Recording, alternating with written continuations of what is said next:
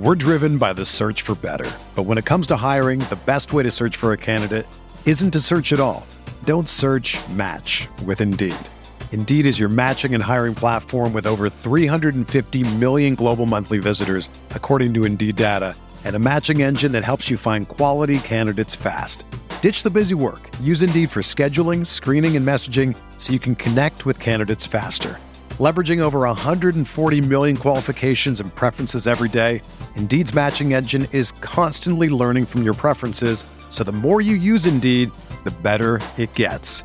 Join more than 3.5 million businesses worldwide that use Indeed to hire great talent fast. And listeners of this show will get a $75 sponsored job credit to get your jobs more visibility at Indeed.com/Blue Wire.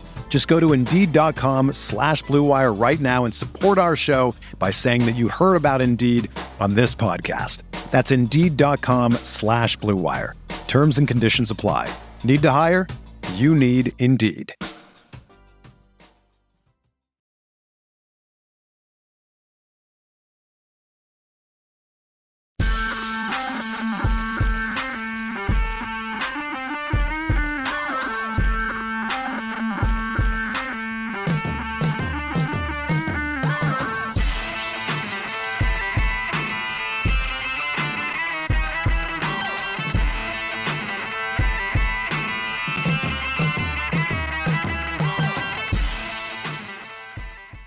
What's up, Roto Runners? Welcome back to the NFL Pick 6 show, week number 8, sponsored by Thrive. We'll tell you about a nice, sweet deposit bonus later on the show.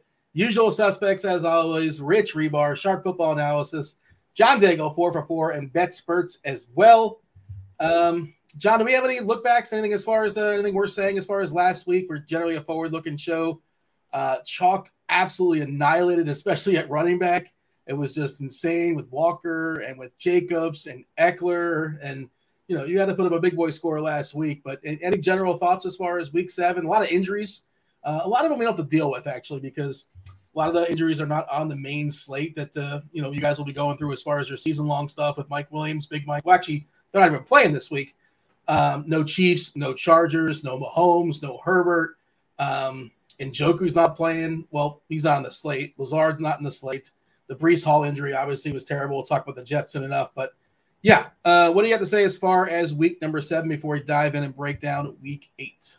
Ezekiel Elliott also got there. But really, I would say since I was on the side that thought it was sharp to get off of Josh Jacobs for Devontae Adams leverage, maybe go to Rich instead because that sharp pivot did not work out.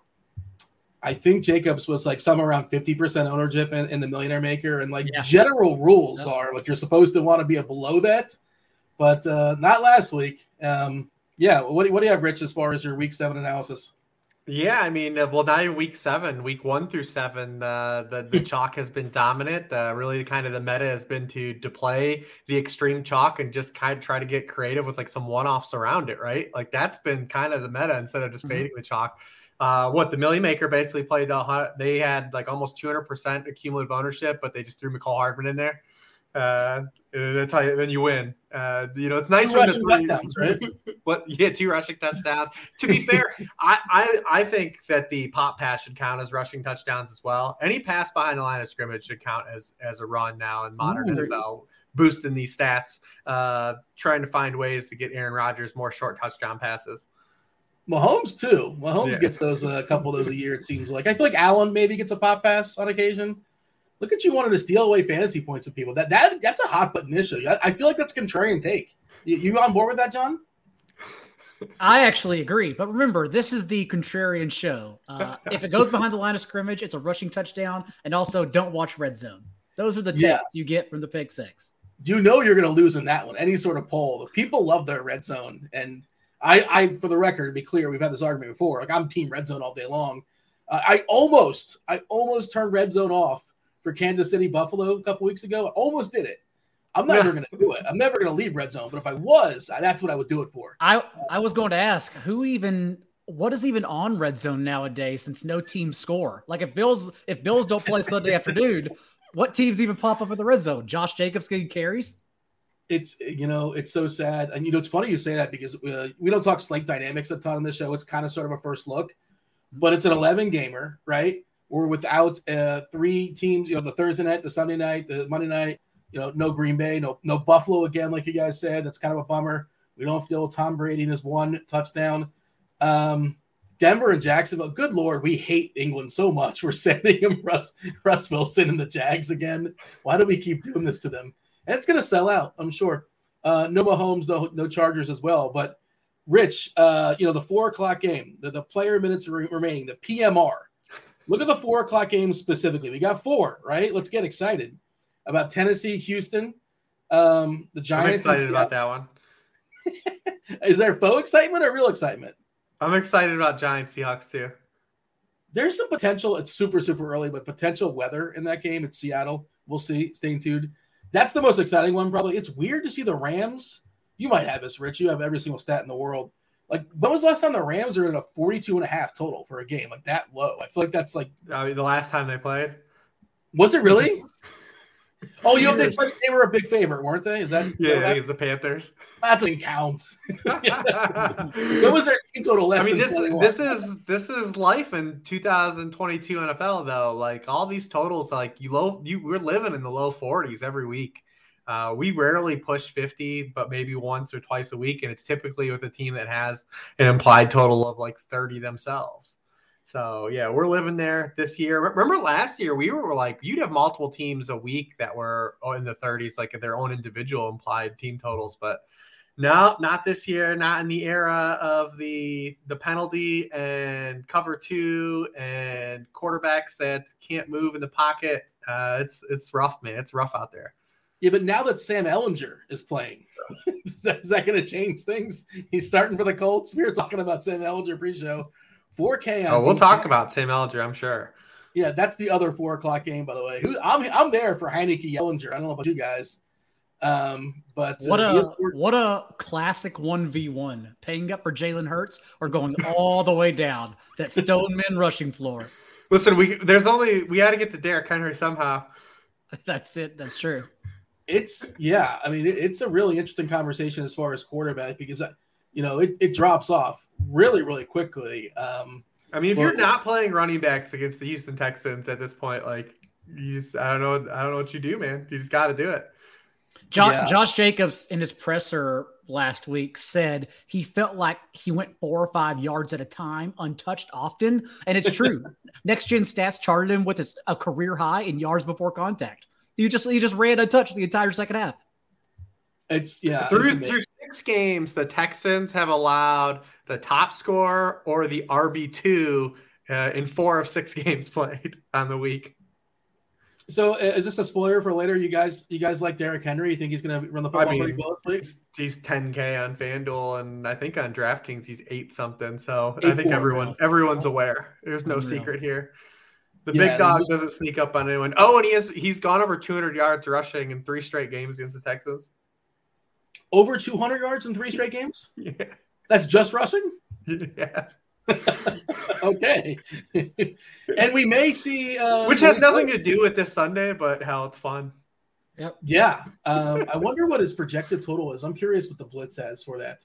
I'm gonna set the over under like as a median score. What's his line? I don't have access to the book. What's his line on DraftKings or FanDuel's book? His rushing yards. What's his rushing yard prop? That's a good question. Or maybe even our sponsor Thrive probably has it as well, but I'm going to guess it's somewhere around like 124. Is that too high? I don't know. If Rich wants to, if y'all want to open the first game, I'll look up prop really quick. If this is your first time here, it's probably not, but this is how we do the show. It's called the Pick Six Show. We focus on 3 main games. We break it down from all sorts of angles, and then we run it back and give our favorite plays that were not in those 3 main games. At quarterback, running back, receiver, tight end. We're going to have to find some at tight end this week, boys. There's no Kelsey and there's no Anders, so I don't know, man. John Travolta and Pulp Fiction.gif. But, yeah, first game on board, and we picked John picked, and rightfully so, because the 4th highest game as far as total this week is that new Giants and Seattle game. It's 44.5, but we got 3 games with the 3 highest totals and all in domes. And, we're going to be talking about, like, Miami-Detroit is kind of a chalky game. It's going to be a wild week. It really is interesting. I'm really curious to see how the build's going to go. And Obviously, news flow will adjust as the week progresses, but we'll do the best we can as far as tackling this slate on a Wednesday night. Very first game here, Rich, I'll have you pull up whatever you have as far as Henry, but the number one game here, John, is Arizona. We got the Cardinals in Minnesota. 48.5 is the total. Minnesota was a 3.5-point favorite. Dealer's choice. You want to start with the Cardinals? You want to start with Minnesota? Where do you want to go? Yeah, I mean, we can take it any direction. We can start with the Vikings since they've got the 26-point, team total here. They're at home coming off of a bye. They've been a pretty fruitful offense so far, and they've got that kind of thin target tree, right? So we do like that as well. I think the interesting guy here, probably the most interesting guy, and not from like a positive stance, I don't think so, is just what to do with is Dalvin Cook on the slate, because again, high game total, a large favorite at home, typically a spot we would look to play, right? But Dalvin Cook's kind of like in no man's land in terms of, fantasy this year. He's kind of like not really getting there as an RB1, but he's just productive enough. You see, he's pacing to have his career low in receptions per game right now. He got there with the long touchdown against the Dolphins, but, not really catching the ball like we might think. In the Vikings really are kind of mixing in Alexander Mattison a little bit more than kind of we would like. And then also the Vikings, the pass heaviest team in the red zone. So it's kind of a tricky spot here because typically we would look at this spot and say, yep, we're just going to get that running back in, especially when it's a guy that has a ceiling like Dalvin Cook has. But, right, so far the ceiling, he really kind of, hasn't been there. And Arizona's been pretty good against running backs. They're 5th in rushing points allowed per game to running backs. So Dalvin Cook, I think, is one of the more interesting inflection points on the slate, in particular in this game. John, feel free to jump in and talk about Cook. And if you found anything as far as Henry props, like we gave you enough time to scramble for it. I did find his projection in the blitz. And like I said, I don't know how many tells, but I felt it was a little low almost, just knowing what we know. But what'd you come up there, John? I have no props. They have not released yet on a Wednesday night. I was looking at Thrive Fantasy, our friends. But what does the blitz have right now? What would you guess? Projections, usually median, even so. Gosh, how safe do I want to be? 92.5. All right, Rich, you want to take the over, the under? Over, I'll say it's like 108. And you guys middled it, 106. He was much closer. Okay. Yeah, he went over, though, for doing Price is Right rules, man. It's implied unless otherwise noted, I feel like. John, talk about Cook, and then, of course, there's Jefferson, there's Thielen. Do you want to consider a guy like Cousins as well today or this week against the Cardinals? The bye week, I think, helps Cook. That's why I keep coming around to the idea of playing him pending his ownership, since we saw in the first two games, 5.5 targets per game, around on 71% of dropbacks, suffers that shoulder injury week 3, and has been limited basically in the passing game since, I would think, due to that injury. Just 5 total targets, actually, since week 3. And so maybe with the bye, a full 2 weeks of rest, maybe they get him back to a pass catching back as well, which is where we're going to catch the ceiling. Like Rich mentioned, the Cardinals are pretty good against the run.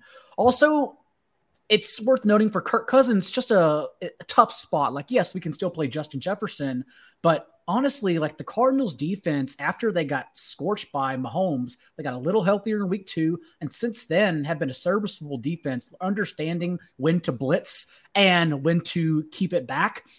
No quarterback until Andy Dalton last week had gone over 260 yards against him. They totaled the 5 quarterbacks before just 3 total passing touchdowns and 2 interceptions. Dalton, of course, got there in the end with 360 and 4 touchdowns, but also because he threw those 2 pick sixes and they were down by 3 scores early on. So we can also maybe say the Cardinals passing defense is stronger than we believe, even limiting Geno Smith and Jalen Hurts before then to no passing touchdowns. So I'm between Cook and Jefferson, and maybe there's a reason to just not play them, honestly, in this slate. We're thinking the Arizona side, John. We saw Hopkins come back. He played basically every single snap, if I'm not mistaken, somewhere 90 percentile. A whopping 14 targets. They desperately needed him, obviously, the absence of Brown. Kyler, by the way, raw points-wise, is the second highest projected quarterback this week, and a week that has 10 quarterbacks. He's in a dome as well, probably playing a little comeback here. He's got some legs, too. I think it's an interesting pairing. Do you want to start with Hopkins? I assume you were impressed his first game back?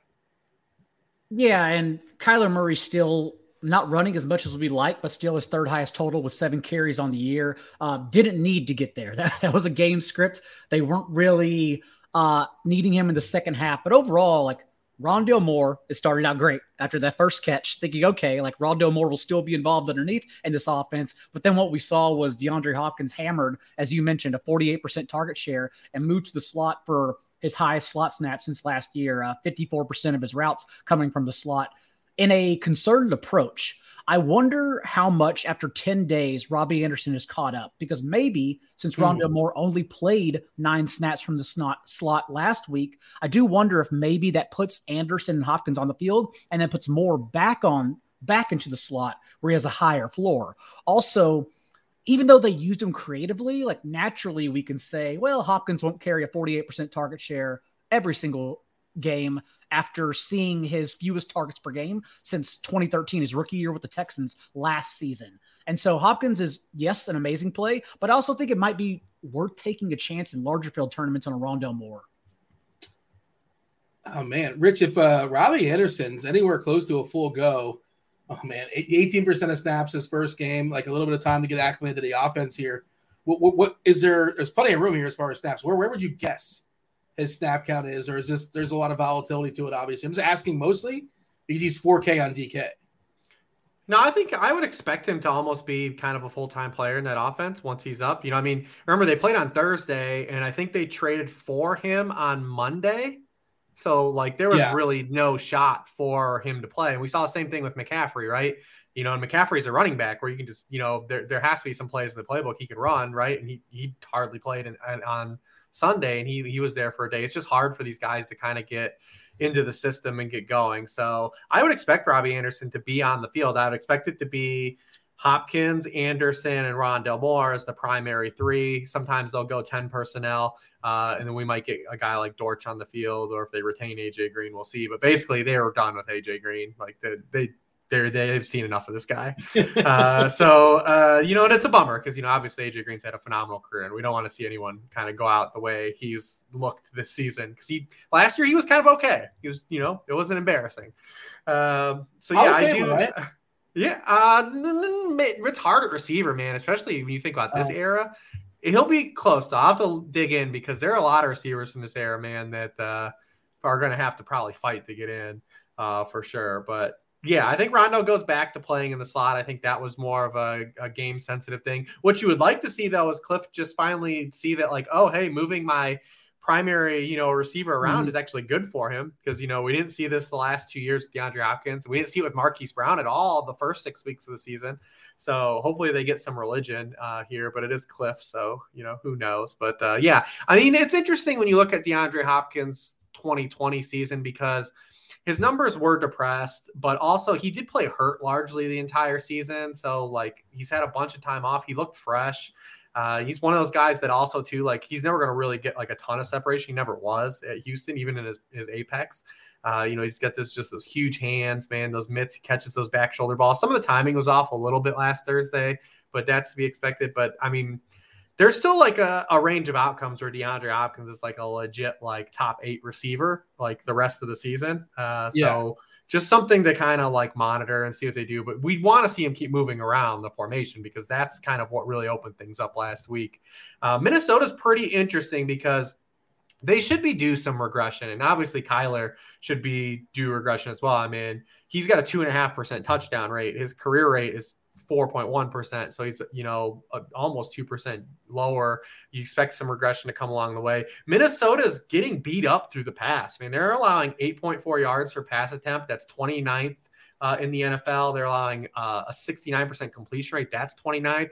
12.2 yards per completion. That's 29th. But the one saving grace is they've only allowed a 2.9% touchdown rate, which is 7th in the league. When you add up their other peripheral stats, it should be higher. Like, teams should be throwing more touchdowns against them. So maybe we can double dip on regression both ways with Kyler and the Vikings defense. Definitely in the range of outcomes here as well. Is anybody excited by Zach Ertz? Like, I don't think that's, I mean, I guess he's playable. He's in the pool. Tight ends kind of stink this week. And I do like Thielen in this game. Okay. Talk about Adam Thielen. Well, so one of the things Vance Joseph has done this season is just like they've emptied the chamber, man. Like they They blitz at the third highest rate. Like they know they've had a ton of injuries in the back end. So like they just send the dogs, man. Like they do a lot of zone blitzing. Well, and Adam Thielen has really crazy splits against the blitz and when teams don't blitz. He has 24% of the team targets against the blitz, 46% of the Vikings air yards, as opposed to 18.5% of the team targets and 24% of the team air yards. And against the blitz, Thielen has been targeted on 22.6% of his routes versus 16% when teams don't blitz. So obviously you're not going to play him in cash or anything, but like if you're going to stack this game, does anyone like to click the button on Adam Thielen? Not really. Not in a couple of years, right? Everyone will probably go to Irv Smith much quicker, yeah, that's right. Much quicker than Adam Thielen. Even just the last everyone saw in a primetime game, first of all, that Saints tight ends, including Taysom Hill, had 3 receiving touchdowns. So there's that. But also, like, even in playing a tough slate of tight ends, Kelsey in week 1 went over 120 and a touchdown. Darren Waller, when he's healthy, had 50 and a touchdown. Tyler Higbee got 60. A couple weeks ago, Noah Fant had 6 catches against them. So there's a reason to play Irv Smith. But honestly, for that reason, it's probably why we should pivot if we have a chance to Thielen instead. Do want to say what's up to those that are watching us live on the YouTube. Not a lot of us watch us live. Most of us catch us on the replay. Kindly hit that like button, subscribe, turn on those notifications. I do see Richie Smalls in chat asking about what are we doing about the Cardinals running backs here, John? According to the Twitter machine, James Conner was seen participating in practice on Wednesday. He's got ribs. If Conner plays, are we interested? How excited are we about James Conner? We are not excited. If Conner plays, we don't know his actual, like if he's at full speed, and we don't know if they trust Eno Benjamin enough to keep him involved, which I think they would, at least in Conner's first game back. And then we have to question the ceiling from these guys anyhow. So I genuinely just don't think it's a situation we would worry about if he comes back. That's kind of where I'm at right now on a Wednesday night. I don't think it's terribly sexy. You got anything there, Rich, as far as the backfield for Arizona, or it's more, if we're playing Arizona, it's more likely to be through the air?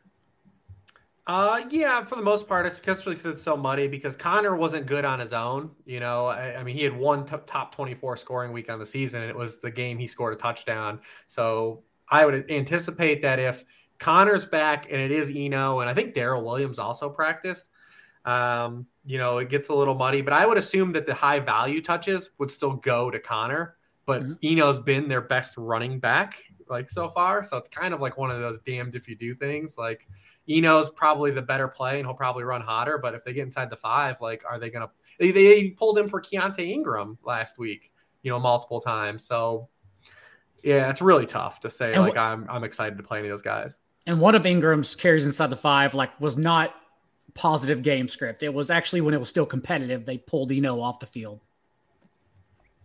Got anything else on this game, boys, or moving on? I think we're moving on, right? Justin Jefferson's good at football.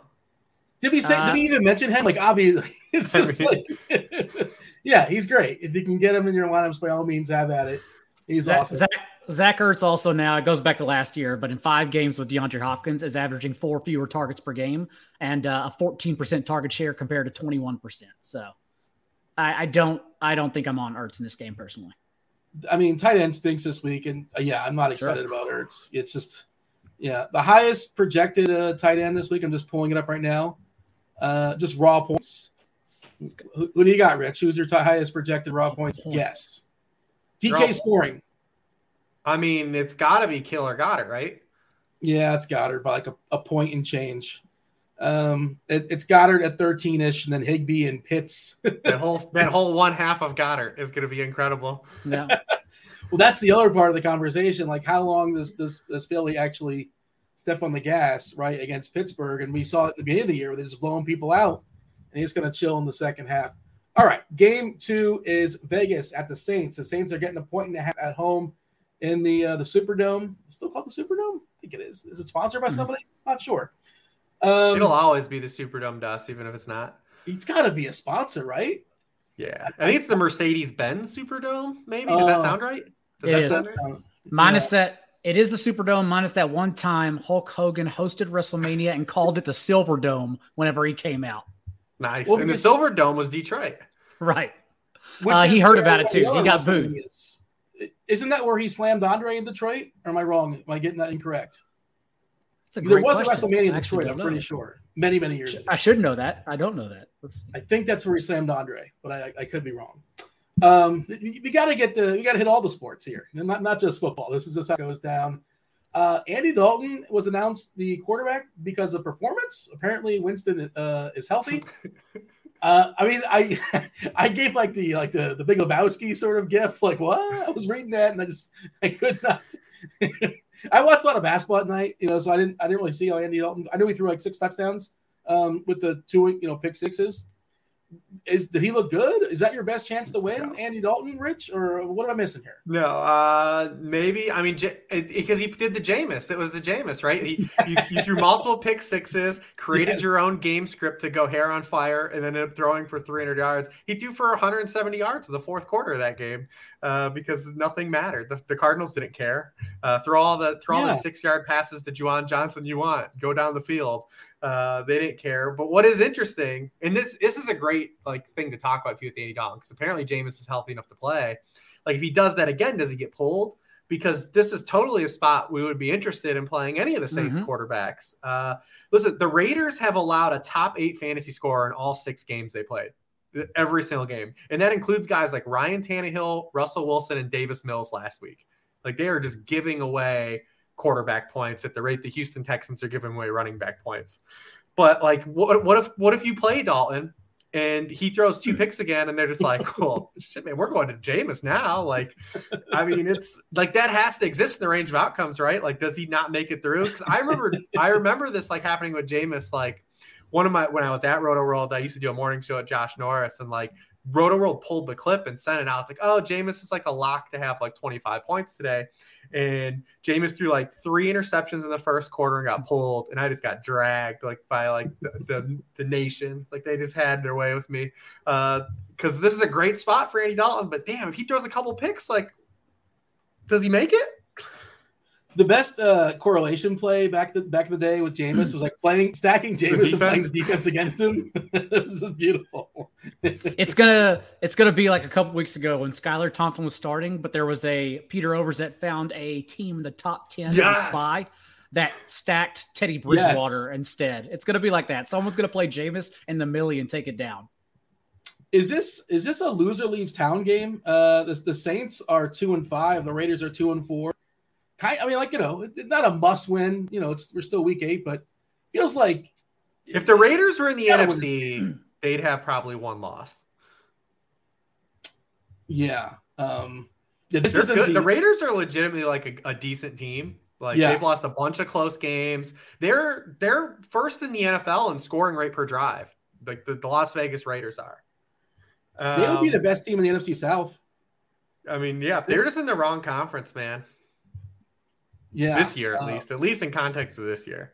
And I'm wrong. The Saints are only 1 game behind Tampa, so they're alive. They can lose. The Panthers are 1 game back. Panthers are 1 game back. That's the story. What a disaster. John, jump in here as far as Dalton. I think that's live, but I don't know if they want to get going back and forth and playing a different quarterback. But once they move off of Dalton, the Jameis are kind of married to him, I think, But I feel like that's the better upside play. I don't know. Well, I'm just some guy on the couch watching the games. But, John, your take as far as Dalton and spread out to his receiving options. The injuries, too, are what should help us out in this game. I have no idea if Dalton gets benched. Could happen. Definitely could happen. But the fact that the Saints have been so banged up on defense is why they're allowing 33 points per game in Dalton's 4 starts, which means we think we're going to get volume in this one. Dalton the past 2 weeks as well, 39.5 attempts per game. So we just want the volume. And we already talked about Juwan Johnson, but we also know, of course, with a 23.5% target share, the ball really only goes to Chris Olave, Alvin Kamara, if Dalton's under center, and Juwan Johnson. So it's actually a concerted target tree to play here as well, which is why I wish we had more confidence in the quarterback. Is Kamara going to score a touchdown this week? Is it going to happen? Never. He's due, right? Taysom Hill has siphoned, I'm sure, several of them. I feel like he's gotten close, but yeah. Eventually. No, he's like Varsity Blues, man. He's got to score from 20 out. Like he's got to get it. Like they're bringing it in. Lance Arbor, Taysom Hill, like inside the 5. Like it's happening repeatedly. Yeah, Billy Bob sets a nice block for him. Great spot for him though, and he'll be sneaky if like the Saints do get some of these other guys back because. I mean, we got a very small sample where the Saints, like Daigle alluded to, like all these guys have been healthy. There's been just 36 passing plays where Kamara, Olave, Michael Thomas have all been on the field this season. Wow. But Kamara has a 19% target share, and he was targeted on 22% of his routes on those snaps. Granted, like I said, very small sample. I mean, he's involved. Like he's doing the old Kamara thing. It's just the touchdowns, like are just the thing, man. It's just holding him back. Over 100 total yards each of the past 3 weeks, 18 plus touches in every game. The Raiders have been really beat up by running backs through the air and on the ground. Like these dual purpose backs have really hurt them. So, I mean, he's in play again, but like you need those tuds in fantasy football, man. I mean, you have a hard time beating some of these chalky 30-point PPR running backs when you can't get in the box. And when Taysom Hill's 6,500 on FanDuel, that's probably the pivot. This is my weekly check-in. Where is Taysom Hill in your season-long tight end rankings? Where do you have him, John? He is still 3rd in points per game. My weekly rankings, I start him over Kyle Pitts every week, like you have to right now. So I think that's where we're at. It's bad. It's bad in the streets. It's so brutal. Yeah.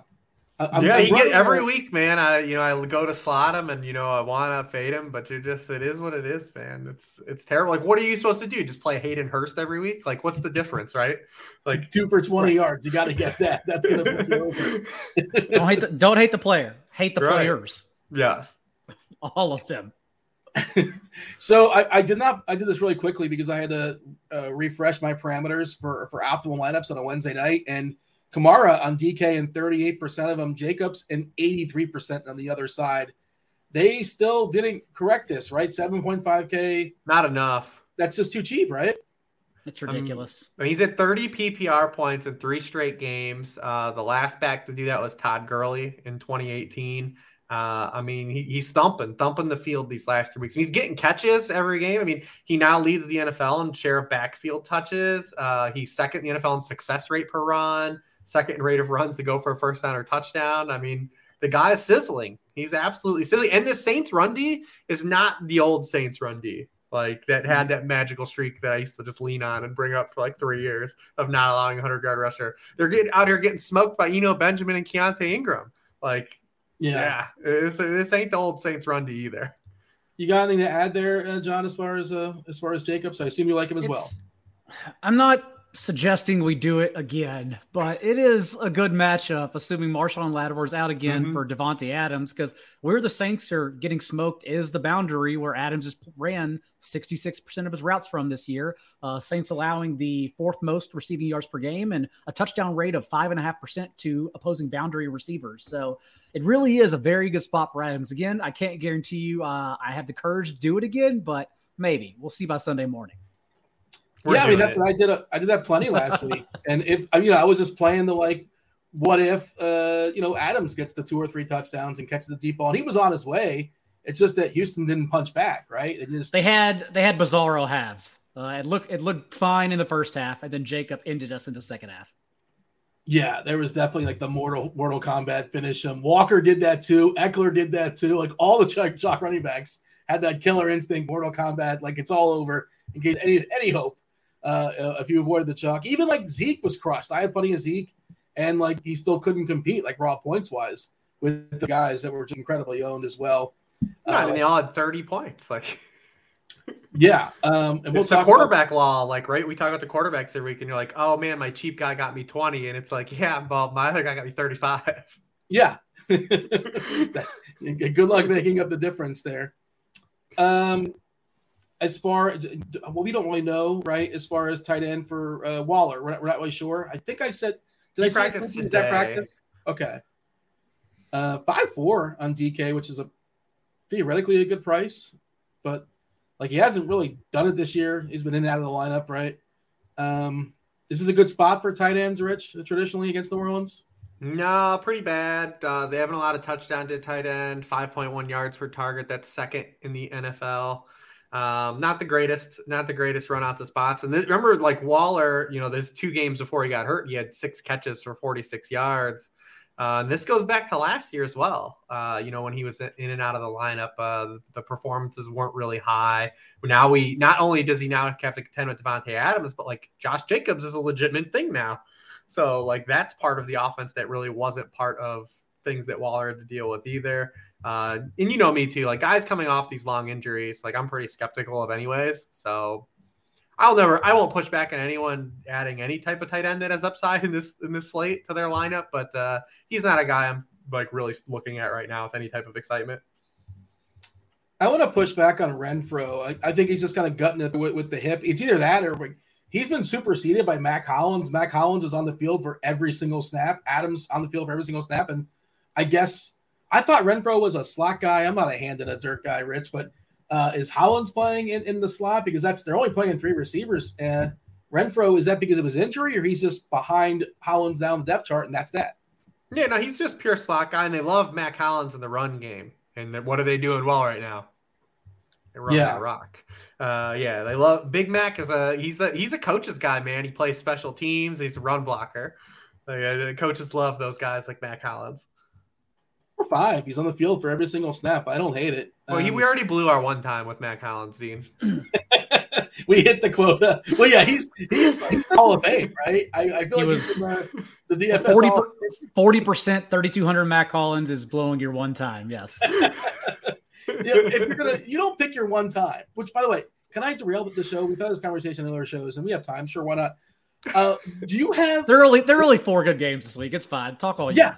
John. Okay. When people say one time, I give you this one time, usually like you're well positioned. If it hits, you get yourself $100,000 win or something like that. Do you only have one time, like a one time your entire DFS life? That's it. And if it hits, it's over. Or does it recycle every new season, every calendar year, one for every sport? What are the one-time rules?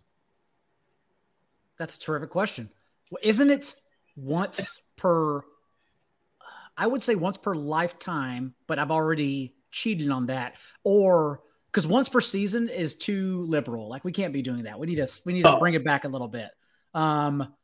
Once per sport maybe actually is better. Rich, you got a thought? Like you're very passionate about like your short little pitch passes. Did you have any passion behind the one-time thought?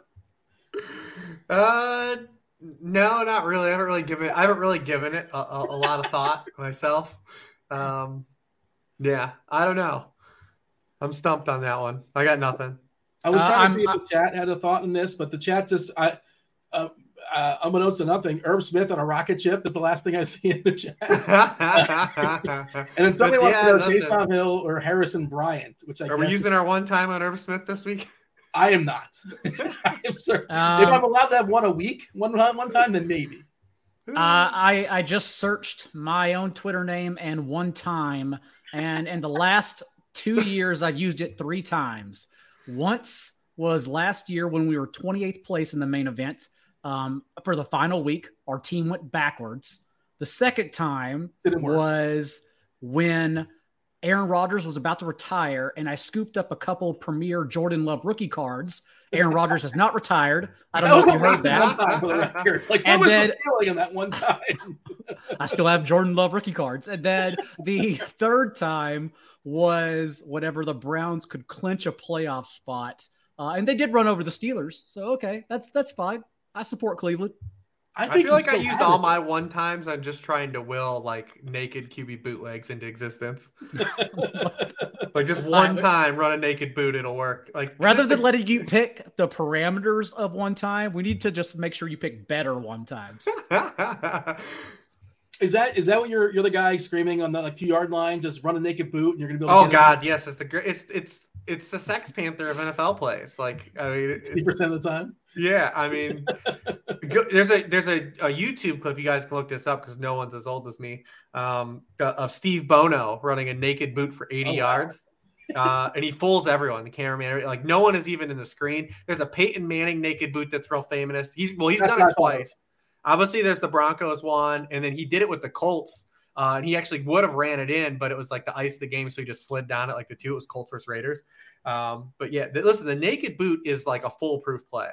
Like it's like the old school 4th and 1 Tom Brady. It just yeah. If I had to guess, I don't have it on. I'd have to look it up real quick. I'm assuming you know off the top of your head. I would guess Daniel Jones probably leads the league in naked boot, right? It has to be Jones or Mariota. I don't think True Media tracks naked boots, but I'll see if I can find it. I can pull up sneaks, but this show is literally just us finding things out behind the scenes during the show. I mean, to be fair, the Saints Raiders game is pretty fun though. It is, yes. Yes, Andy Dalton in a week where Brady's back. Again, if Jalen Hurts fails, who wins the slate? That's the question, and the answer is anyone. Could be Allinger. It could be Tua, who we're about to talk about. Could be Jared Goff if we get everyone back. Like, it could be anyone. Maybe it couldn't be Jared Goff. It could be anyone else. I love the Carr Adams call, though, because like the Saints are just so banged up. The Saints also are dead last the NFL in pressure rate, pressuring opposing quarterbacks. You talk about missing Marshawn Lattimore. They're just getting killed, man. So I mean, yeah, I like that because obviously Jacobs is going to be popular again. They didn't pump up his price enough. I have no pushback, but I do like the potential overlooked of Adams against this run. I mean, look at the past 3 weeks. DK Metcalf 5 for 81 and a touchdown. Tyler Lockett 100 yards, 2 touchdowns. Jamar Chase 132 and 2 touchdowns. Hopkins had 10 catches for 100 yards last week. I mean, and Adams, it's not like we even have to like fudge anything. We can start with Adams, the player, first, because look at what he's doing. He's got eight catches last week, 120 yards and 2 touchdowns the week before that, 9 for 100 the week before that. Like, you're getting an absolute like alpha player in like a really advantageous spot and where he's leveraged. So, I mean, it's hard to push back on it. So a Carr, Adams, Kamara, something like that would be like your favorite. Oh yeah, I like that. Mm-hmm. And then but what we get from the Saints, like we just have to see, like, does Michael Thomas come back? Does Jarvis Landry come back? Because Olave's like, they're moving him around too. I mean, he's catching balls in the slot too. He caught the Taysom ball in the slot, against Byron Murphy, put him on skates last week. I mean, he's averaging 11 targets per game the past 5 weeks. I mean, Olave's definitely in play as well. We just need to see who's healthy on the Saints side of the ball by the time we get to the weekend. You want to talk about pulse check of Taysom Hill, Dean, like pulse check of what the hell to do with Michael Thomas, because you can't draft him. I mean, you can't drop him. It's like Kyle Pitts. Yeah. Like in deep 12-team leagues, you literally just have to hold, and like holding is also useless. So you just sit there pissed off about the fact you drafted him. And he had 2 touchdowns. He scored the first 2 weeks. He played. That was fun. The fourth quarter was fun. Yeah, and we had that for us. I don't know why the Saints didn't put him or Landry on injured reserve. Like, here we are 4 weeks. Here we are 4 weeks from everything, and these guys might not play again. Yeah, I mean, I would assume it's just that they probably didn't know the severity. Is that possible, or they were optimistic? But you also have to have some foresight. Like, when you see you have a Thursday games on your schedule, right? Like, when you see these things, you got to have some foresight, man. Like, the guy's probably not going to play on a short week, so that's an extra week. Like, use the roster spot, right? Like, I don't really understand, especially if these guys don't end up playing in this week. It feels just like a real botched opportunity from the top down perspective. All right, let's move on. I feel like the Saints have done a lot of those errors in the last 12 months because they do not have a first-round pick next year. It's promoted Andy Dalton because for performance reasons. But, what happened to their first-round pick? What am I missing? The Eagles have it. For what? They traded up to get Olave. Oh, okay, yeah. Well, maybe it wasn't part of the Olave. They traded up twice, right? They traded up. It was. I think it was. They traded up with that pick for Olave. Yes. And they traded up pre-draft too, though. Like, they traded up pre-draft, I think, with the Eagles, and then during the draft they traded up again with the pick they acquired, right? Yes. Because they had 2 first rounds. God damn. Mickey Loomis just never surrenders, man. This dude's never gonna, like, there's always money in the banana stand at Mickey Loomis. Like, meanwhile you have Rosie in Philadelphia now, like, just swapping mid-round picks for, like, Robert Quinn had 18.5 sacks last year, and he just sends a 4th-round pick for him for a team that's ready to win the Super Bowl right now with just a cupcake walk into at least, like, the NFC Championship with 2 probably top 10 picks next year. Like, That's an organization being built right now. And to think they took Roseman out of the office for a little bit for Chip Kelly instead. Is that guy a legit difference maker, the D lineman they got, or the guy edge rush? Was he an edge rusher, D lineman? What is he for the Bears? Now he's in Philadelphia. Edge, I think it makes a lot of sense. That's where the Eagles have always prioritized correctly, is their trenches. Also for the Bears, like he was their oldest defender at 32 years old. Like they're just running a bunch of young guys out there and letting them develop. And honestly, like their young guys are playing really well right now in their secondary. So I think it makes sense for both teams actually. Yeah, and maybe that makes life a little bit easier if it becomes a Tony Pollard week, taking on the Bears as well too with Zeke. Listen, like if Tony Pollard was playing the Bucs, it would still be Tony Pollard week. Everyone is going to play Tony Pollard. Does not matter what we say. Doesn't matter how we analyze it. Tony Pollard's getting played. Do we think Zeke plays on a Wednesday night? Which way are you leaning? Sounds ominous right now. Yeah. One of the beats seemed pessimistic. I can't remember what it was. Yeah, it seemed the vibe all around everything today was that like we're at least going to get a week. And honestly, they should, because we lived through this last year, right? Like Zeke openly talked about playing hurt last year, and he was bad. Like, and it hurt the team because they kept giving him the football. Let him get right for a couple weeks. You see how well Tony Pollard's playing. Like, get Zeke right. I actually don't think Zeke has played bad this year either. I think they're using him the way he should be used, but I think Zeke's done his job relatively well this year. All right. Miami Dolphins at Detroit. Detroit's getting 3.5 points at home. 51.5 is the total. That's the biggest number on the board. I want to say Swift was a full participant in practice today on a Wednesday, so that seems pretty optimistic. Amon-Ra, of course, didn't finish last game as well. Rich, how's your boy, the Sun God? What are we projecting as far as his chances of playing? Are we leaning one way or the other?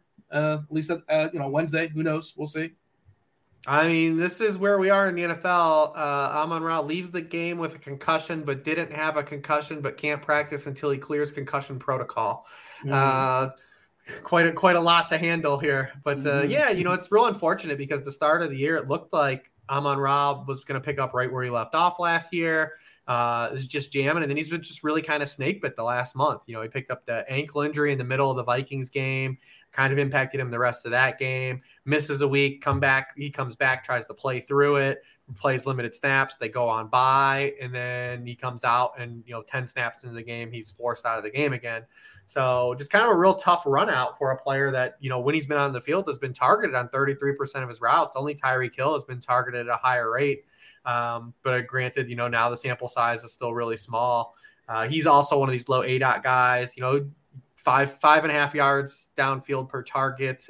He is one of 4 wide receivers with over 100 routes run that doesn't have a target 20 yards or further downfield this season. Michael Pittman, other notable player on that list. But yeah, 17 yards still? Is that what it is? I think that's the stat you fired off. Is it 17 yards for Pittman as long as? Yeah, still his longest target is still 17 yards. Maybe old Sam Ellinger is going to unlock him. We'll see when we get there. But yeah, I mean, listen, Amon-Ra's had just a real bad run out. The interesting thing when I looked at it this week, because I said, the Lions, they've been really terrible the past 2 weeks without the last 2 games without, DeAndre Swift and Amon-Ra. And obviously they had the huge game without both those guys against Seattle. But looking at Goff splits, with Brown and St. Brown on the field this season, like there's really no difference. I mean, with both those guys on the field, he only has a 57% completion rate, 6.9 yards per pass attempt, and a 5% touchdown rate. And then with those guys off the field, his completion rate's higher, his yards per attempt are higher, and his touchdown rate goes on to 4.3%. So it's not even like we can really blame those guys not being on the field for how bad the Lions have looked the past 2 weeks. Obviously having those guys will help, but Goff just hasn't really played well either in either of these games. So we do need some punch back from the Lions, because that's been the thing the last 2 games from them, is that they're not punching back. Their defense still isn't doing squat. Like they're getting roasted, but the fact that they can't score any points is just let teams bunker down and do what teams are doing to the Texans, and just like, well, we're just going to pound the ball because you can't stop the run either now that we're up. So we need the Lions to really punch back, or we're going to get a lot of Raheem Mostert in this game. Their drives in the second half against the Cowboys, remember, they go into the half with a 6-3 deficit lead. I can't even remember. Whatever the case, the score was 6-3. It's a 1-point game. And their drives in the second half finished interception, punt, fumble, interception, fumble, fumble. What a disaster. No points. What about the home road splits for Detroit? Like, how real are those? Like, obviously, being in a dome is helpful. I mean, they're probably exaggerated, but you look at their splits, home versus road. 6 points at Dallas, 0 at New England, 24 at Minnesota. But home versus Philly, they put up 35, 36 versus Washington, 45 versus Seattle. Is this stuff real, John, to some degree?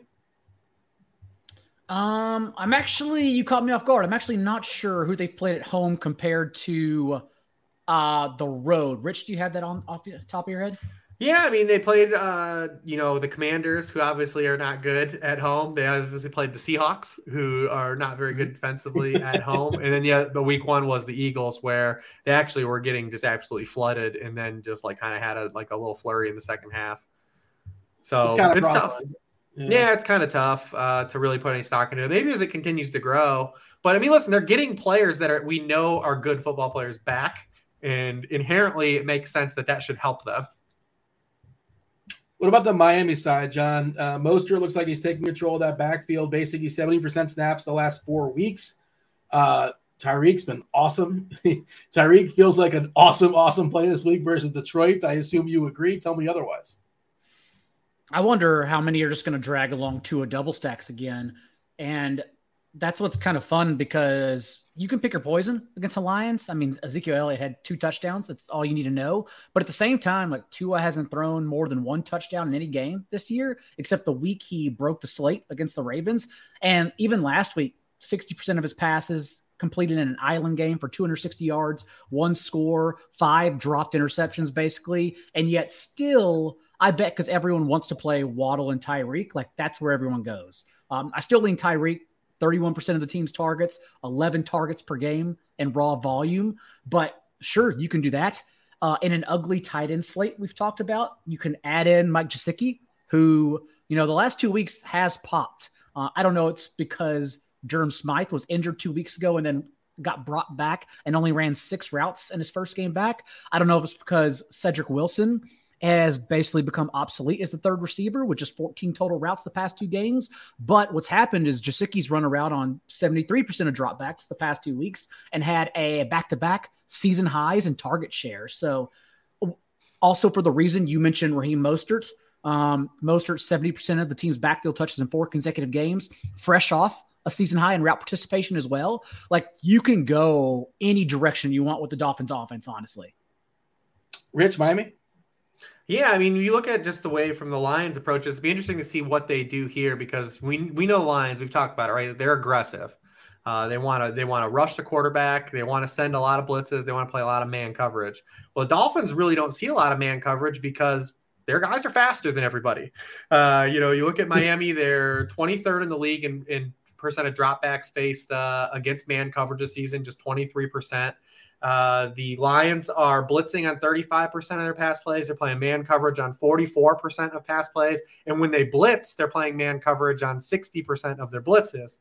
So, I mean, if they're going to be aggressive against all this speed and this dome, like you got big run out plays here. Like we said, like teams don't blitz a lot against them, but Tyreek Hill's averaging 4.1 yards per route run against man coverage. He's being targeted 37% on 37% of his routes against man coverage. If Detroit thinks that they want to go with some man coverage against Tyreek Hill and Jalen Waddle, like be my guest. It's going to be some quick drives. We'll love to see if the Lions want to continue to be aggressive. All considered, Rich, you prefer Hill or Waddle? Hill on DK 8.5, Waddle 6.7. I mean, definitely Tyreek. I mean, he's just look at the targets in like Tyreek's games. It's very similar to what AJ Brown and Devontae Smith have going, right? The other guy, the Devontae Smith and Jalen Waddles are still getting there, and they've had plenty of upside weeks. But when you look at like their targets and you follow them week to week, they're a little more volatile. But then when you look at Tyreek Hill's targets every week, they're not really moving. He's consistently getting the football. So I mean, he already has double-digit targets, I think, in every game but 2 so far. They're moving him around. Even when Skylar Thompson was the quarterback, like they went out of their way to like find ways to get him the football behind the line of scrimmage. Like Mike McDaniel and Tyreek Hill has legitimately been one of like the better marriages of the offseason. Yeah, I mean they overspent, some would say, but they got their guy, and at least they're using him. They're getting everything they can. He's had pretty bad touchdown luck compared to his peers. Like he's only got the 2 tuds. Like eventually he's going to start getting in the box. Yeah, you got to love him this week. And he, I ran some optimals before the show on the fly actually, and he's not surprisingly landing in a good bit, 3%. This is Wednesday night, and again, grain of salt because you guys won't believe the quarterbacks that are coming up in the optimals. Well, you might believe it. We mentioned it throughout the show, or at least off air. The 4K Sam Ellinger looks useful. There's probably a floor there. We talked about his legs in college, a bunch of touchdowns. But him and Derek Carr are like the 1-2 quarterbacks that are showing up Wednesday night. Grain of salt, right? Anything else in this game, John, or shall we move on? Maybe just onslaught it. That's it. Yeah, the only thing here is that the only thing with the Dolphins, and we had that high run out when they played the Ravens because they were chasing points, is that the one thing that sucks about Mike McDaniel is they're slow because they run motion on every goddamn play. And they snap the ball 5 seconds on the play clock because they're sending 3 guys in motion at different points of every snap. So if like the Lions aren't ahead, like the Dolphins are really slow. I just pulled up from the Blitz, Derek Carr is the Blitz, the game level factors, and 127 plays projected. Arizona, Minnesota, 133 is the big boy number, and the lowest is LA and San Fran at 122. Mm-hmm. So it's kind of like in the middle of the pack to below. Yeah. 127. We saw it again, like, the Steelers game on Sunday night. Like when they're ahead, they do like what the Shanahan system has always done, right? Like they're going to run the ball on early downs. They're going to do all the things that we kind of loathe and kind of let the other team hang around like the Steelers did and have a shot to win the game. But yeah, just one thing to know, like when like this game has huge potential, but also like there is also potential where like Raheem Mostert just drowns these dudes out. Yeah. I like, I guess like John saying, just you could play Mostert and Hill and just, kind of onslaught it if you want with Tua as well and just get all the touchdowns. And it looks like, who knows, but first look, probably a low scoring week, just not a lot of games going to be jumping out. We talk about other players in their game. We'll see how excited we get about that. But do want to mention, we kind of touched on it earlier in the show, sponsor the show, Thrive. Get rid of me some Thrive, boys. Join in on the fantasy prop action this NFL season. Thrive Fantasy, easy to play, no salary cap style contest, revolves around an over-under style player prop. Each prop has a fantasy score associated with the prop. The riskier the prop, the higher the fantasy score. You rack up the most points for your share of the prize pool. Talks about a promo code. It's Grinders, GRINDERS. Sign up for a deposit bonus up to $250 as well as free tickets. If you deposit between $100 and $499, you get 2 free individual $20 contest tickets. You deposit $500, 6 free $20 contest tickets. Terms and conditions do apply. Check out the RotoGrinders review page for Thrive Fantasy in the description for more. Just pulled up one of their big boy contests, the one that has I think it's 100K, 20K up top. You got to pick 10 of these 20.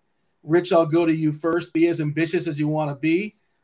Take a side, over or under. Who we like? Why didn't we pull this up? Derrick Henry has rushing plus receiving yards at 102.5. Whoa. There's our answer. For over, but it's not a lot of points, is it? Or is it a big? It's even split. It's 100. Oh, come on. We're going to smash the over on that, right? We kind of have to. Yeah, I would think so. But that one's pretty interesting. How about this one too with Jonathan Taylor, 83.5 rushing yards. He's at that once this year. Scroll down, dude. No, that one's we got to go over though. That one's not worth it. I saw that one. Neither is the Aaron Rodgers one. That one's not worth it either. What's your lean? 241 passing yards. Your lean is over or under? Oh, under. But we're paying the man on that. Tyler Lockett over 74.5 receiving yards looks pretty good at 115. Yeah, if like you said, if the weather's not bad, we're gonna talk. I think we'll talk about Tyler Lockett. Oh, buddy, yes, we will. Yeah, DK Metcalf presumably going to be out. We'll talk about that once soon enough. Tyreek over just one touchdown. We just talked about it. He's due, baby. Yeah. And you get 100 points for it. Sure. It's got to be a receiving touchdown. He can't get he can catch a little punt pass. Or the pop pass. Pop pass. I don't like we could also tack on, for the reasons we mentioned, Hopkins. We get 10 more points for going over 6.5 receptions. Oh, yeah. I know it's a lot, but let's just say they keep on moving them around. I like that. Cliff Kingsbury surprisingly took AJ Green off the field. Like, I actually didn't think he would do that. So credit where it's due. Maybe he keeps Hopkins at an optimal position all over the field. And this is one thing you can do on Thrive. Like earlier today, I did a 2-player NBA player prop where you can just basically making exactas with props.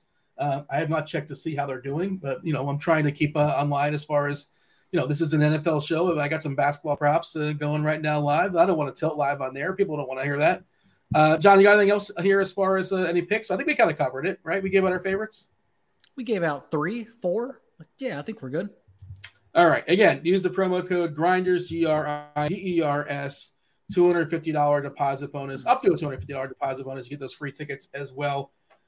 John, favorite plays at quarterback. We've talked about Jalen Hurts. Who's your favorite besides him? Where do you want to? Do we just play Jalen Hurts? Just what do we screw around for? I think the Giants-Seahawks game is interesting, as we keep on hinting at. We know the Giants and Wink Martindale are still blitzing at the league's highest rate, 45% of dropbacks. And Geno Smith has the league's second highest completion rate, only behind Kenny Pickett, oddly enough, against the blitz for just over 7 yards per attempt. And so if they're just going to send the house, like, that opens up a ceiling for Geno Smith. A couple weeks ago, we mentioned Cardinals defense putting the clamp on since they got healthy. So it makes sense that Geno failed, and that was the first blip on the radar. And then last week, it was basically the Ken Walker show. Maybe it's the Ken Walker show again. But overall, I think it's a sneaky spot for Geno Smith to bounce back here with a ceiling game. And he won't get played, even though that game has sneaky shootout potential, because he's let people down 2 weeks in a row now. Rich? Yeah, I think that it's a fun quarterback slate because Jalen Hurts is, especially when you look at it from a FanDuel perspective, because they made Hurts 9-2. Like, they're finally doing kind of what I was at least asking for him to do. So now it at least makes you think, right? Like, man, like it's a huge gap, because we always talk about it when, like, Mark Andrews, like, on a slate like last week, right? Like, or it's like, do we go all the way up to this one guy that can be good, or do we just take our chances with the field? And that's kind of where we are this week at quarterback. And especially if you don't believe the Steelers are going to do anything in that game, right? Because we always talk about Jalen Hurts, like, he's 1 touchdown pass in the second half of the games this year. So now you've got a bunch of guys that you can kind of have some fun with. I think Daniel Jones in that same game is pretty interesting, especially on DraftKings at 5.7. He's running around a lot. I think Davis Mills is pretty interesting. Not going to be very fun, but if you're going to stack that game, we got Big Dog, Davis Mills, Brandon Cook stacks. Like, what doesn't get you more excited for some Week 8 DFS than that? I wish he had at least one more good game this year, except last week's garbage time, or didn't do anything in garbage time last week, because that's the only reason I keep on thinking about Davis Mills. Well, and the Titans are terrible against the pass. It's the same thing. They've already allowed 4 QB1 scoring weeks in 6 games, 29th in passing points allowed per pass. Remember, we brought up Wentz in this spot a couple weeks ago, and everyone kind of rolled their eyes, and Wentz was like the QB4 on the week. Mm-hmm. They're going to be trailing. The big dog is going to be trampling. So, he's interesting. And then, listen, we got to talk about Sam Ehlinger. We just have to. Got to do it, man. He's 4K. He's what, 6 on FanDuel? And he's 6'5" on FanDuel. Different conversation on FanDuel. Doesn't seem necessary over there. 4K, because you could get the 100-yard rushing bonus on DraftKings. Like, it's possible. This dude ran for 1,900 yards in college, which includes sack yardage factored in, because for some reason, if Dean, you really want to grind my gears thing, like this. Why the hell does sack yardage count against rushing yardage? Like, who is the dumbass that thought of this? Like, why is this a thing? And he also ran for 33 rushing touchdowns at Texas. He's really good at protect. Like, his 2 hallmarks coming out are that, like, he doesn't turn the ball over and he runs. Of all passers to come out of college since 2000, he's 80th percentile in touchdown to interception rate. But as passer, not very good. 41st percentile in yards per pass attempt coming out of all prospects since 2000, 54th percentile in completion rate. He did play really well in the preseason this year. He was 24 of 29, 10 yards per pass attempt, 4 touchdowns, no picks. They do like him. But I think the more interesting thing about Sam Ehlinger is that just like what he represents in the context of this season, right? So we've seen the NFL, teams are really struggling with pocket passers. NFL defenses are playing more shell coverage. They're forcing teams to have 8-10 play drives, right? Not make mistakes, forcing you to be sturdy in pass protection. The Colts were doing none of those things. So you look at these teams that are overachieving in the NL here, like in the NFL, like you look at the Giants, you look at the Bears, you look at the Atlanta Falcons. Like, what do they have? What are they doing? They're using a mobile quarterback, right? They're not really lighting it up through the air, but you can't win with like these average pocket passers in the NFL anymore. Like, you have to have something else. And it's been really tough. And the Colts are looking at this situation with the half of Matt Ryan, and they can't win this way. They tried to go no huddle 2 weeks ago. And this week they tried to bleed people with like a bunch of 6-yard passes down the field, and it just can't work. Their offensive line isn't good enough. Their playmakers aren't good enough. They need to infuse something into this offense to help them move the football. And I think it's very interesting that they didn't choose to go to Nick Foles, right? Because he does the same shit. Like, you need to do something different with their offense when it's in this kind of rut, and when teams are playing defense like they are in the construct of 2022. And it makes a lot of sense why they have to do it. Is it going to work? I don't know, but I applaud them for making this move right now to try to salvage the season. But worth noting, you said all those touchdowns, actually 4 college seasons. It's still a lot, right? 33 rushing touchdowns, but it is worth noting. Only 2 the first year. I don't know if he played a ton. Looks like he didn't play a ton the first season. His freshman year, he was there for a long time. The key is, of course, he's 4K. That's worth noting. 4K opens everything up, and it's not on paper, there's only a couple quarterbacks theoretically you have to dodge when it comes to massive ceiling, right? Namely Hurts there in Philadelphia. And just again, Wednesday night, who knows? But I'm excited possibly about the Tennessee quarterback. If Tannehill doesn't, how excited should we be when it comes to Malik Willis, who like legit has like he'll see those legs of Ehlinger and raise them, right? I think. I'm sorry, I couldn't hear the question. Go to Rich. My Best Western internet is kind of breaking up. I guess I'm not going to get a sponsorship from Best Western now, but. Rich, am I trying to make Malik Willis out? And again, who even knows? There's no reason to put a lot of thought into it on a Wednesday night. But how interesting would he be? Or how would you dig into Willis if he becomes potentially a thing, if Tannehill can't go? I would if it wasn't this particular spot where I just believe they're going to hand the ball off at nauseum anyways. Yeah. Like this is just a situation that if like they had to go to Malik Willis, like they could hide him. And I don't think that they're just really going to have to do anything besides give the ball to Derrick Henry a ton in this game. But yeah, I mean, Malik Willis is like kind of like when he does eventually get to start or they give him a shot at this thing. I mean, he has like Lamar Jackson type of like rushing upside. I mean, he's coming out. He ran for 27 touchdowns his past years as a starter. He had a 96 percentile career rushing score in my prospect model.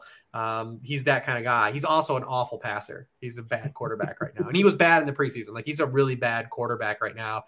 That's why it's like a work in progress with him. But what he represents, again, is totally like the Titans are winning games. So they're going to keep doing what they do. But if this was a situation where the Titans were like sitting at 1-4, 1-5, like they would need to go to this and have something infused in their offense that they just don't have right now. But they're going to run all over the Texans, man. They're just going to run all over them. But if you weren't already excited to play Sam Ehlinger after our rousing endorsement, went to playerprofiler.com. Best comparable to Sam Ehlinger? It's Chase Daniel. Get excited. Does that check out for you, Rich? Does that sound about right? No, I mean, Chase Daniel never ran. He never did anything cool. I was thinking it was Tim Tebow. Hey, I'm just taking up with the Fantasy Mansion, right? That's his site, I believe it is. He could speak to it, I suppose. Maybe there's I always thought he was like Ryan Fitzpatrick, coming out like. Okay. he'll just kind of make some plays that like you don't think like a guy, because he's not like overly athletic, but like will run and like he'll like try to truck a dude, and you're just like, why'd you do that? And like, like he's kind of one of those gamers, man. John, some of your favorite running backs? We kind of touched on Henry. If you want to bring that point home, by all means, go for it. Pearson, the other side of that game, looks pretty interesting too, basically claiming that backfield. What do you like as far as running back in week 8? We've talked about a lot of them already. Just to also tag along with Rich's 3 consecutive games, 200 yards. Henry has averaged 6 yards per carry in 10 career games against the Texans as well. He's chalk for a reason. And then I'm kind of just waiting to see the news on what's going to happen with Christian McCaffrey, because you mentioned the low play volume, the lower total, of course, but also like the 49ers can clearly win this game. And Christian McCaffrey last week was the RB 34 on just 10 touches, 28% of snaps in this offense. We saw Jeff Wilson handle a season low 37% of their backfield touches. So now with an extra week on this playbook, it may be a week where you can possibly sneak McCaffrey in. He was the RB3 in points per game on the Panthers offense, running a league low in plays per game. So I'm not really too concerned about the play volume, since we think it's a significantly better offense. No discount as far as the price on McCaffrey. That's the issue on DraftKings. Yeah. Yeah. 8.5 on FanDuel, 8.7 on DK, and got to expect a jump snaps, right? Like you said, 28%. But when he was out there, he was getting the ball. They're basically telling him like that this is who's getting it. Here's CMC. He already played as many snaps inside the 10-yard line with the 49ers than he did with the Panthers. Amazing. That's a stat. That's amazing. That's what an indictment on Carolina. What's the number? Like 3? Yeah, it was they had 4. They had 4 snaps. That's incredible. Wow. He didn't get the ball in any of them. Then what's funny is they dialed up like an awesome passing play inside the 10 to Jeff Wilson, and I don't know if he lost it in the sun or what. He missed it, but it was like, why didn't you run that play with McCaffrey? I guess he probably wouldn't have been that open, but. Rich, feel free to add somebody to the conversation as far as running back. And I do want your thoughts as far as the Jets. Obviously, Breece Hall being gone, they traded for James Robinson. What are you expecting as far as the split with Carter and Robinson?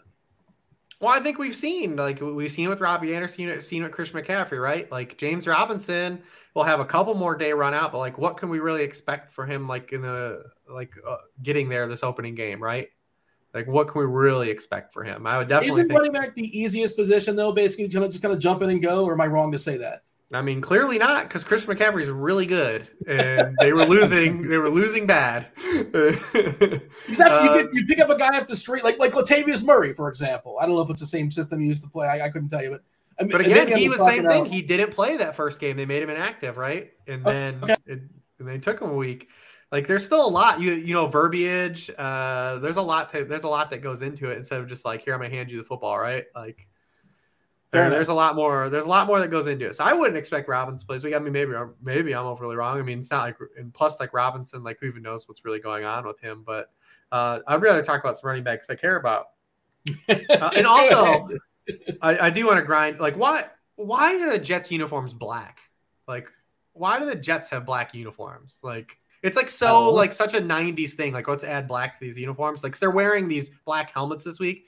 Like, make some dope green stuff. Like, why are we doing black Jets uniforms? But anyways, that same game we've been talking about, Seattle and the Giants, there are 3 running backs that are top 3 in rushing yards gained on explosive runs, carries or 10 more yards. Nick Chubb leads the league. Number 2 is Saquon Barkley. Number 3 is Kenneth Walker. These defenses they're playing against rank 31st and 29th in yardage allowed on explosive runs. Like, this could be a game where Kenneth Walker have like a bunch of 2-yard carries, and then each dude has like a 50 or 60-yard carry, added in. So like both those running backs, I think are great plays. You know, I do find it, what's interesting about this fantasy season from a DFS perspective, Saquon really never draws a lot of ownership. Like he doesn't really get played a lot. He's pretty pricey. I think. I feel like his price adjusted really quickly. Not that he's not worth it. But you find guys along the way as you work your way up the ladder as far as salary. I think that's the reason why. But yeah, I mean, we got a guy getting basically has been his offense. He's getting 24 touches per game. Like, he's worth paying for. and just never really gets he never really gets there. But yeah, maybe it's just we've had so many cheap guys too, like last week, and obviously the last 2 weeks with Kenneth Walker, but at least he got bumped up. And then obviously if Tony Pollard does start, like this is just such a tremendous spot. I mean, the Bears are good against the pass, like Dale kind of alluded to. Like they're young guys, they're good, they're actually legit good against the pass right now, but they are getting killed by backs. Like 23rd in yards per carry allowed to running backs, 28th in rushing points allowed per game. Running backs are averaging 24 carries against them. It's the fourth most in the league. There's a lot of potential here for Tony Pollard. They don't even have another running back up on the roster. Like they've been just there's only 2 running backs active, like for every game so far this season. The other guy on their practice squad, I think, is Quadri Olison. Yeah. Like, I mean, last time he only have 1 career game with Tony Pollard playing without Zeke, and he had 90% of the snaps. He was the RB1, and he played with Andy Dalton. Like, I mean, he's going to be so immensely. I mean, he'll be immensely popular, but maybe he'll just take ownership away from Raheem Mostert. If Chuba Hubbard's ruled out too, like it's going to be Tony Pollard, Deontay Foreman in every freaking lineup. I don't know if that's the case because Foreman plays for the Panthers. People love Foreman though. Do they? Okay. They want their dynasty rosters to be resurrected after Foreman's month with the Titans last year. He's 5'3" on DK, 6'4" on FanDuel. Would he have basically the entire backfield, or who is Raheem Blackshear? Raheem Blackshear, yeah, I got sprinkled in for a little bit of touches. I don't know, but we don't have to play that game since we have a lot of running backs on this slate, and we don't know the injury situation just yet.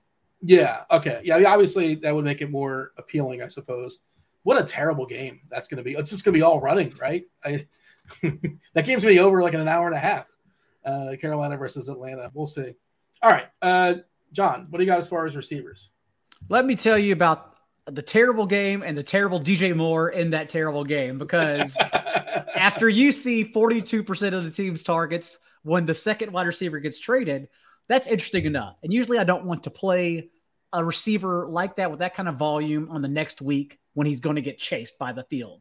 At the same time, though, the Falcons are allowing 12.8 yards per catch to opposing wide receivers, yards per target, and have allowed a league high 11 receiving touchdowns to opposing wide receivers, which helps when Tyler Boyd has 3 touchdowns against you. But overall, yes, it's once again an amazing voluminous spot for DJ Moore as well. And 5,300 on DraftKings is more than bearable. Deontay Johnson, I think if you're going to play Jalen Hurts, it's pretty interesting. It's ugly. I understand that. But 10 targets per game from Kenny Pickett for only 5 yards per target. The results haven't been there, but the boundary as well is where the Eagles have been spiked for a top 5 completion rate to opposing wide receivers. So I think he has a high floor if you just want a run back option from Pittsburgh. And then as Rich alluded to, Tyler Lockett has a 27% target share with DK Metcalf off the field this year. Only 62 receiving yards the last 2 games. I would guess because of the injury he suffered. But again, given the Giants blitz rate and Geno's completion rate against the blitz this year, I think it's a pretty awesome spot for both Tyler Lockett and Marquise Goodwin. Rich? Yeah, Lockett he was targeted on 22% of his routes in that game. And when DK left the game, it jumped up to 33%. So like he's going to get the ball and he moves around a little bit too. The other thing too, where you talk about DJ Moore, is that the Falcons have lost everybody. They put Casey Hayward on IR 2 weeks ago. AJ Terrell left last week's game with a hamstring injury. He looks like he's probably already not going to play early in this week. So, I mean, they're trotting out some guys deep on the bench at this point. We saw that show up. Listen, we keep talking about the Giants Seahawks because, I mean, listen, Wandale's looking pretty good over on DraftKings where he's 4-7. You can't play him on FanDuel, unfortunately. I guess you could. He does have a touchdown, but he's way more optimal over that 4-7 pricing. He plays 71% of his snaps in the slot. He's been targeted on 36% and 24% of his routes. He's already kind of immediately established when he's on the field, he's going to draw targets. Seattle's very good against boundary receivers. We talked about that last week, but they are giving it up to opposing slot receivers. So, I mean, Wandale looks good. And in the game that we talked about, like, I know it's gross. Everyone's talking about how bad he's been, but Brandon Cooks this week Nico Collins got hurt. Looks like he's probably not going to play. Had the groin injury. They're trying out guys like Chris Moore and Philip Dorsett. They need both those guys to get in the box. But last week was the first week Brandon Cooks had a sub 20% team target share in a game this season. The Titans are allowing 29 points per game to opposing wide receivers on the outside. They've allowed a league high 11 yards per target, 31st in catch rate to opposing boundary receivers. So if we're running the big dog, man, you got a guy that we used to make fun of for always popping in the optimals, and he's going to be optimal this week and not be there in the optimals. Derrick Henry and Brandon Cooks, little skinny stack. I don't know if I can get like Dave. I can't attach Davis Mills to that, can I? I don't. Davis Mills. Like, I tried to talk you into it, but I get why you couldn't.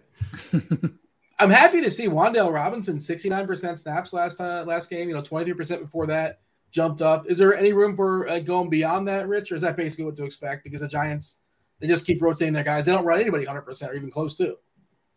Yeah, I think he'll continue to get some more work, but the fact that he's limited to basically being a strict slot guy forces them to go. We only play when they go into 11 personnel. The Giants only threw one pass in the fourth quarter last week. Still a thing too. They still are not really willing to trust old dimes very much in the drop back passing game. John, you got to sell us on some tight ends. Good luck. Do I? Well, I mean, feel free to get the old college try. Who do you like?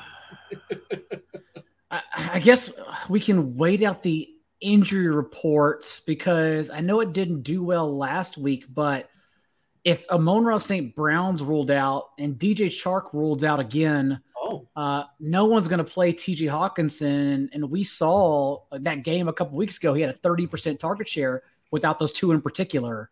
And I never play TJ Hawkinson unless those two are out. So that's something to watch for. And then, gosh, I don't want to say Tyler Higbee. Maybe if you want to get really ugly and you got Geno, like Tanner Hudson, I think is the next guy up for the Giants. If you're looking for a stone minimum tight end, that's the best I got, Dean. I'm really digging because I know the optimal probably says Noah Fant, but we're not going there. The optimal does not. So now, to be fair, this is not. I have the Roto Grinders stuff, and again, it's Wednesday night. This stuff changes, but you're not gonna like this name either. Okay, everybody's gonna hate this name. 61% on DK. It's Kyle Pitts at 4K. But like you have to throw the ball in order for him to to catch it. And Atlanta doesn't despite being down multiple touchdowns. I don't know, man. They're like Air Force in college, basically. It's bad. But Kyle Pitts is 4K, and it's tight end. Rich, Kyle Pitts. Sure. Oh yeah, sure. I mean, sure. I mean, they tried to throw him a touchdown again last week. They were trying. Okay. Got pushed out of the end zone, but yeah, I mean, in this slate, sure, 4K. Kyle Pitts, Tanner Hudson, sure, yep, sure. Basically, I mean, listen, man, we're in a week where people are excited to play Irv Smith. This is the life. I think Pat Freiermuth is really good on DraftKings. He's a good one too. Yeah. He's too cheap. 3.9 for Pat Freiermuth's usage is pretty wild to me. Because when you look at where he's third among all tight ends in the NFL in target rate per route. He's missed a couple of times. He's missed a little bit of time. It's been off the field, but you saw it again last Sunday night. He had 9 targets again. He's played 5 full games this season, and he's been a top 10 scorer in 4 of them. 3.9 is too cheap. He's 4th in tight ends in yards per route run. Like I said, 3rd in target rates per route run. It's a crummy matchup against the Eagles, but 3.9 is very cheap for a guy that 1 is good, has pedigree, and 2 is getting targeted a lot. Is it a crummy matchup? Because you got to expect they're going to be, throwing and chucking a bunch in the second half. You're saying X's and O's bad matchup? Well, yeah, just peripherally, the tight ends and haven't done anything against the Eagles so far this year. So that's really it. But he's getting for 3.9 though. He's the same price as Pitts, but look at the usage between Pat Freiermuth and Kyle Pitts. Yeah. By the way, he's 3rd in the optimal for the record, 14%. In the middle is Higbee, so it's Pitts, Higbee, and Freiermuth. I would just say this, and who knows what's happening on Sunday, but right now my general thought, John, is if there's a big chalky tight end, it's probably bad chalk. It's got to be Irvin Ertz. It's got to be Irv for sure. Irv is going to get the smoke. Yeah. If that's what it is, I just feel a bad chalk. You can avoid. I had this similar thought process with Hawkinson that 1 week, and oh man! And last week was fine. Both Dulcich and Otten got the 10 PPR points. Like I know a lot of people got to Foster Moreau somehow, but Otten and Dulcich they did what they were supposed to do. They knew the assignment. All right, is that what we're closing out on, Otten and Dulcich? I think that's what we're closing out on. I think you got to finish strong here. That's better than Tanner Hudson. So yes, let's stick with those. Yeah, and in the chat, I see that someone brought up Harrison Bryant. He's on Monday night, so he's not right. We didn't go there this week. If Njoku doesn't play, like, is he injured? I mean, that's a season-long question. That's like a showdown question, I suppose. That's a showdown question. Yeah, Njoku seems legitimately questionable. We'll see. And he's out. He's out. They said 2 to 5 weeks. 2 to 5 weeks. Yeah. Oh, okay. Never mind. Yeah, I'm focused on the main slates. I had no idea. He'll be another guy we look back on in 3 weeks, and that we'll just say, why didn't they just put him on the IR? Yes. All right. As always, John, we got to tell the people, there's like one person out there. This guy's pretty sharp. I don't know why I don't follow his content.